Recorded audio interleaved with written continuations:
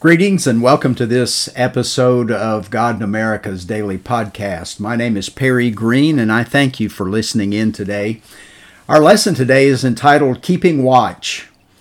On the evening of April 18, 1775, Paul Revere was summoned by Dr. Joseph Warren of Boston and given the task of riding to Lexington, Massachusetts with the news that the regular troops were about to march into the countryside northwest of Boston. According to Warren, these troops planned to arrest Samuel Adams and John Hancock, who were staying at Pastor Jonas Clark's house in Lexington. He thought that they would probably continue on to the town of Concord and capture or destroy military supplies that had been stockpiled there. So Revere and others made the ride to warn of the army's arrival.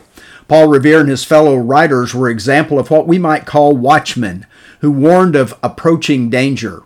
By the way, Revere did not say the British are coming. He said the regulars are coming. The colonists were British at that time, and saying that the British were coming wouldn't have made sense to them. But I want to turn our attention for a little while to Ezekiel chapter 33, verses 7 through 9.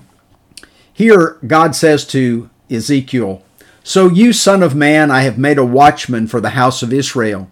Whenever you hear a word from my mouth, you shall give them warning from me.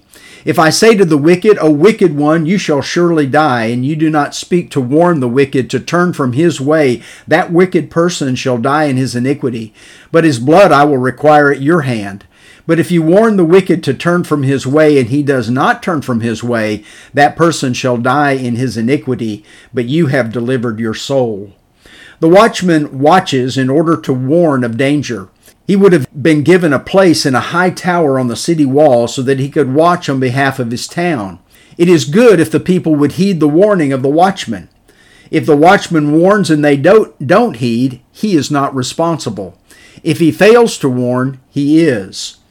The watchman is the picture of elders as overseers in the New Testament.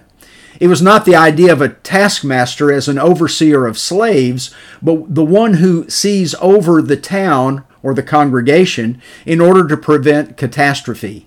Listen to Paul's warning to the Ephesian elders in Acts chapter 20, verses 26 through 30. He said, "Therefore I testify to you this day that I am innocent of the blood of all, for I did not shrink from declaring to you the whole counsel of God.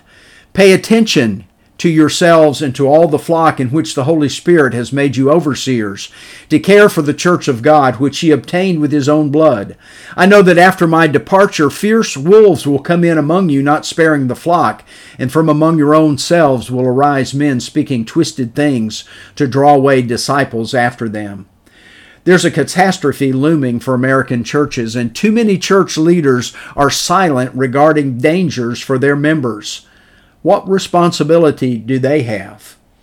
On another level, we are the modern watchmen in general and are accountable for ourselves and for our actions as Ezekiel was. Verse 37 again reads of Ezekiel 33, "So you, son of man, I've made a watchman for the house of Israel. Whenever you hear a word from my mouth, you shall give them warning from me." Ezekiel was personally responsible to God to do what God called him to do. Each of us is responsible for hearing and obeying the Word of God. And don't forget, each of us is accountable to God. Romans 14:12 says, "So then each of us will give an account of himself to God." Some of us would like to think that we are responsible only for ourselves. It is a reason we don't share the gospel or get involved in the lives of people. They're responsible for themselves. I'm responsible for me, we might say. Or we might ask, am I my brother's keeper? They have the same Bible as I have. They can find their own way to God. I'm too busy taking care of me and mine, we might think. But that's not the way God sees it.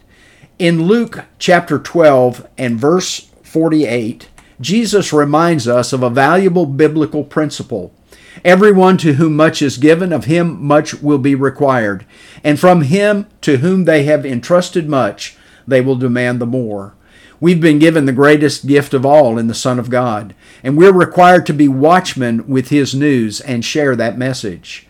We're accountable for the present and not the past. Sometimes we beat ourselves up or exalt ourselves in our past, but we're accountable for right now.